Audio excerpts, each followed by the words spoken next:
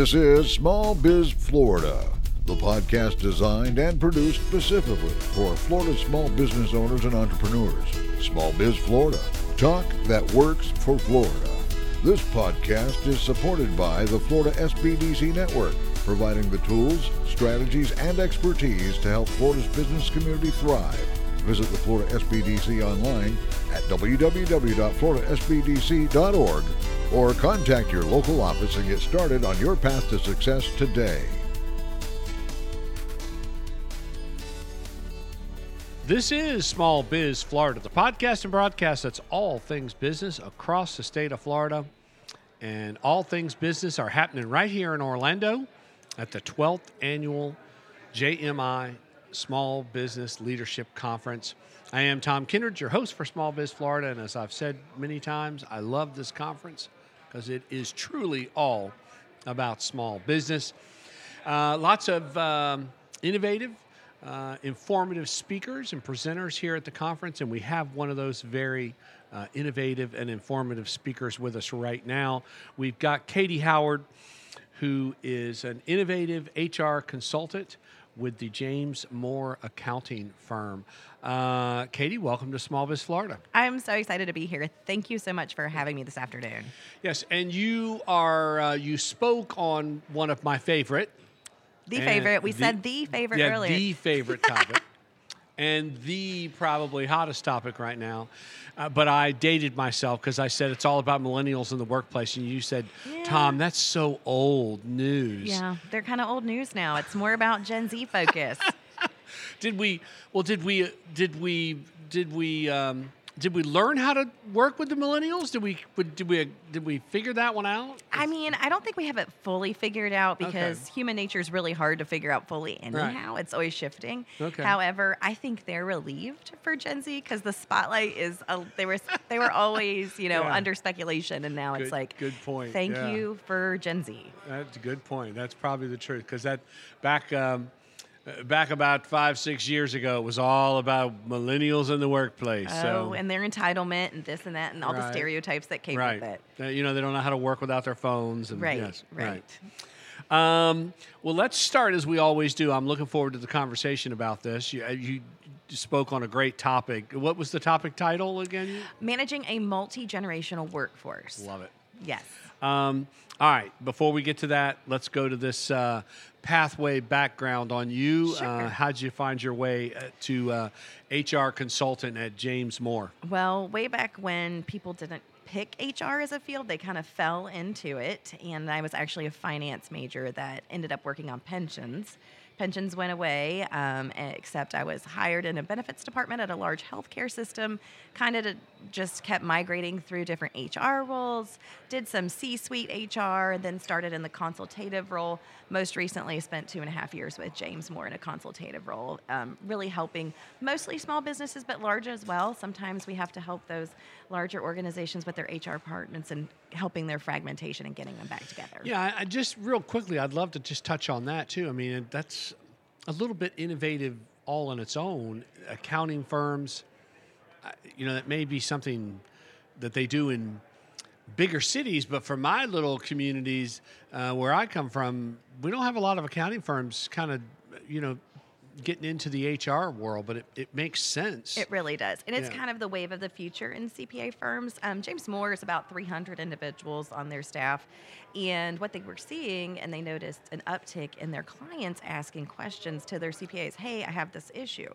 Well, at the time, they would forward them to our internal HR director, who then saw a trend, and she's like, I think this is a area we can grow. And she was really at the forefront. We started kind of building the plane while we were flying it. Nice. And that's brought us here today. And we're kind of our own entity, advertising and serving clients that are just our clients. Wow, nice.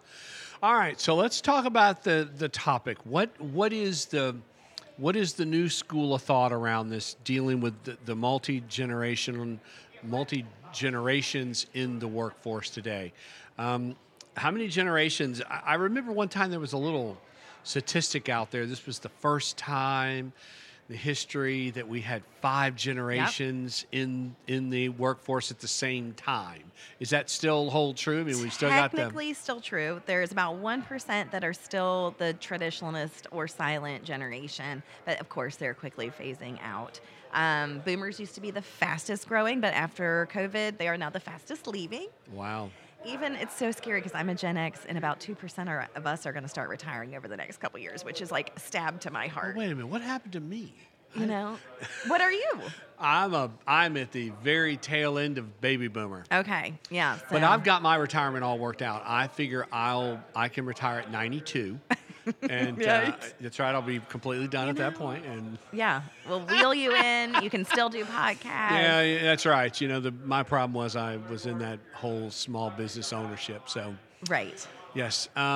But so anyway, so we still have a couple of generations working together. So Right. Talk to us about your presentation. What does this look like, and how's it going out there? Well, I mean, if you embrace it and address it, it can go really great. It's when you put pre-existing stereotypes in your mind about how a set group is going to be and you adhere to that and you have no flexibility, that's when you can get yourself in a little bit of trouble.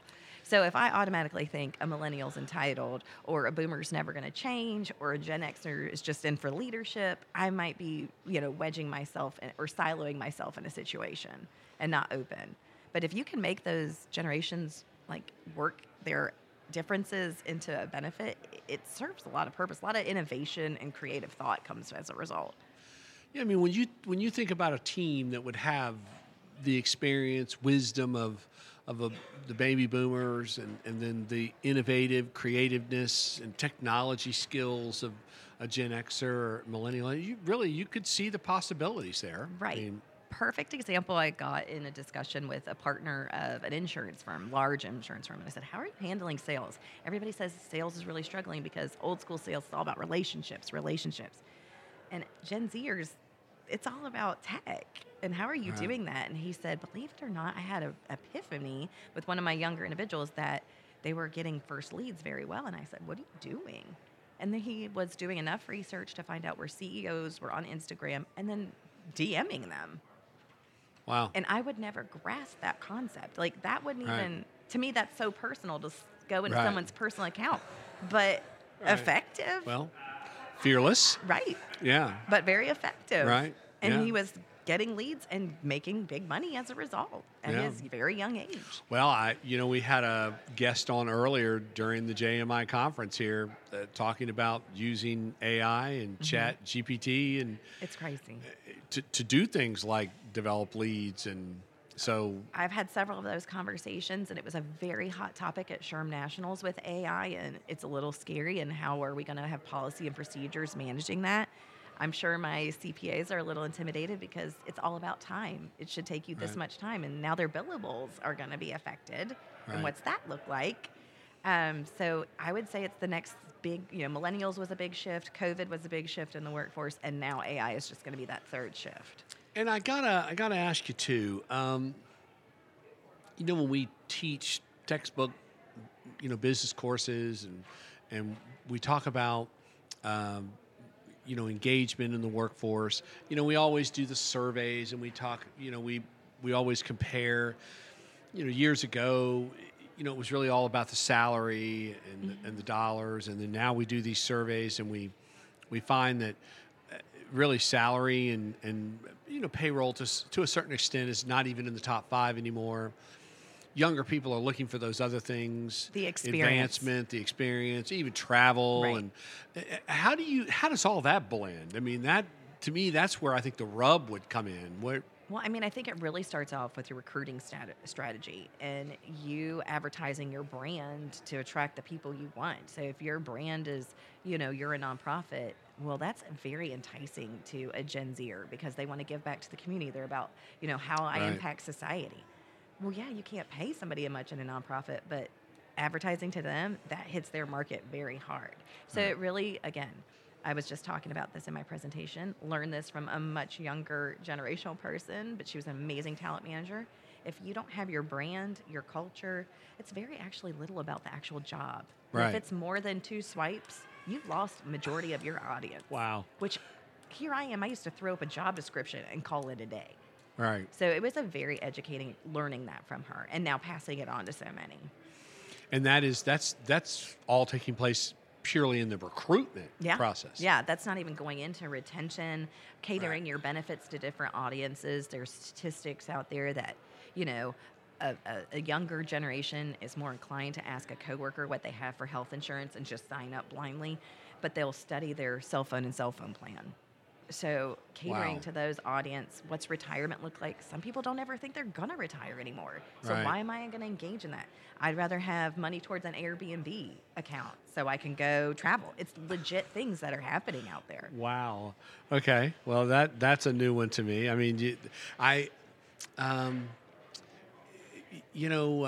did hear the other day. Well, of course, the big issue I hear about that we all talk about now, which I saw a big article on the other day, was about the whole debate about the 4-day work week and the burnout. And I'm assuming that is playing some role in all of this too.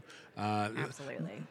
Millennials, Gen Zers, is that as big an issue as I hear it is with them? They really do like that 4-day work week. And absolutely. Flexibility is huge, and honestly, they want to work the schedule as they see fit, which obviously a lot of employers can't do. You have business hours. You have to adhere to them. I'm thinking of my medical practices. I have to see patients. I can't be remote. Right. But you can flex their schedule, and they are looking forward to that, and they can give hefty PTOs. I mean, at James Moore, we have unlimited PTO.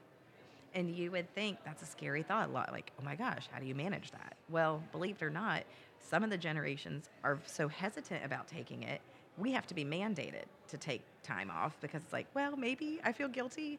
Where others, they have to rein back because they want to make it rain time off. And you can have blackout periods, of course, and it's all according to policy. But it's a big recruiting strategy to say, we love work-life balance. We will work with you, even in a high-stress job like CPAs and audit and tax.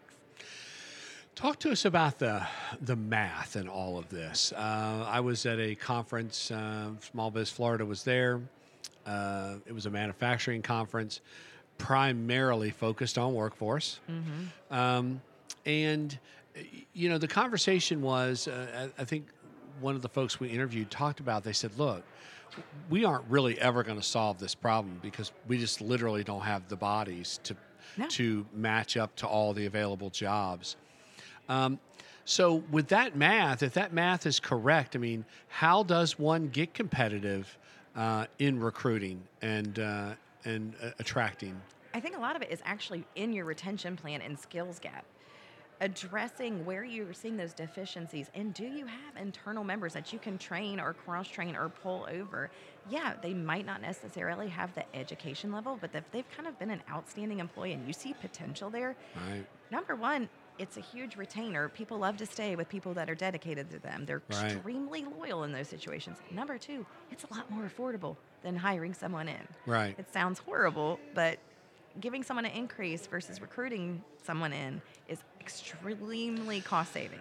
Yeah, and that's a great point, and that always comes up in this whole HR conversation. Is it's a whole lot easier, more efficient, and less expensive to retain than it is to lose the employee and have to recruit all over again. A lot of times, leadership is 3 times the salary to recruit someone in. So if you're bringing a $60,000, which is a lower end leadership person, you could be upwards paying $180,000 by the time it's done. Between training, somebody filling in while that person's been gone, all those soft costs and hard costs, it adds up really quickly.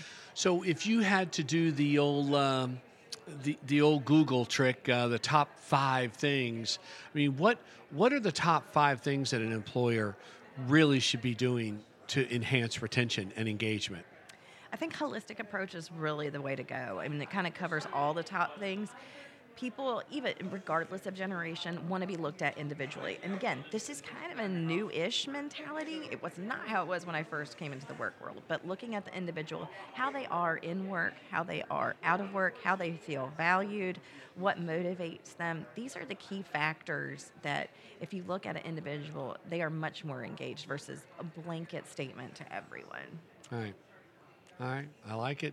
How does one engage with you? Because you talked about James Moore this all came about to really service your internal clients, but now you're providing HR consulting everywhere. How does one engage you? How does one find out what you do? Well, we have a great website at jamesmoore.com. I think it's /HR Solutions. But you can find us easily on our website. We are on LinkedIn with James Moore HR Solutions. And of course, I'm also on LinkedIn at Katie Howard, PHR. Where is James Moore kind of headquartered? So our biggest office is Gainesville, but but we have offices in Tallahassee, a newest office in Ocala, DeLand, and Daytona. I'm actually based outside of Jacksonville. Okay, so James Moore is a Florida-based accounting firm. Correct. Okay. But we do have employees in 27 states. Okay, nice. All right. Well, again, interesting conversation. Do you do some instructional type courses? Did you offer? Training is huge. Yeah. Absolutely. We do everything from subscription packages for our employees where we're like a security blanket and they just need to, hey, am I doing this right? To we're your HR director. Wow. And you have like a boots on the ground person, but they might not know the next level stuff. Well, one of the issues that we dealt with, I'll never forget, we were doing a little tour of our community and we were visiting some businesses and the conversation came up that a lot of times these small businesses really just don't have the revenue resources to engage a full-time HR director. We're basically HR timeshare. Right. So it's exactly that situation. A lot of times, like the CFO, the office manager, well, they do so much. Here, now you get the HR hat. And that's a scary, scary position for somebody. At 15, you have employees. You have to remember Title VII applies. So you have to worry about discrimination and harassment at 15 employees. So that's that's pretty small employer. That is very small. But it only takes one person. Right. So again, important topic, HR, and I guess it's worth noting too the big HR certification organizations and association, SHRM, and there's another now. Yes, I'm in the old school. I was with HRCI, which is the PHR certification. Okay, nice. So I've been certified for, I don't like to age myself in that generation, but a very long time. You don't worry about aging yourself. You're good. No, when you talk age, you can talk me. All right, listen, good stuff. It's nice to know that there are services like yours out there. You're right. Where does a small business turn? Exactly. It would be nice to be able to turn to your accounting firm and ask some of those basic questions. So anyway, kind of very innovative, which is why I guess it's called you're the innovative HR consultant. Correct. Nice. Correct. It is Katie Howard who serves as the innovative HR consultant with James Moore. James Moore is an accounting firm, multi-office accounting firm across the state of Florida. One more time, how would somebody find you? Please go to our website, jmco.com /HR Solutions. And it's all about multiple generations in today's workforce and responding to all those needs, desires, and wants. Correct. And we actually do 3, I call them couch sessions, like 30-minute therapy HR. So reach out to us. We'll definitely give you a shout and help you out. Nice. All right. Katie Howard, thank you very much. Appreciate it.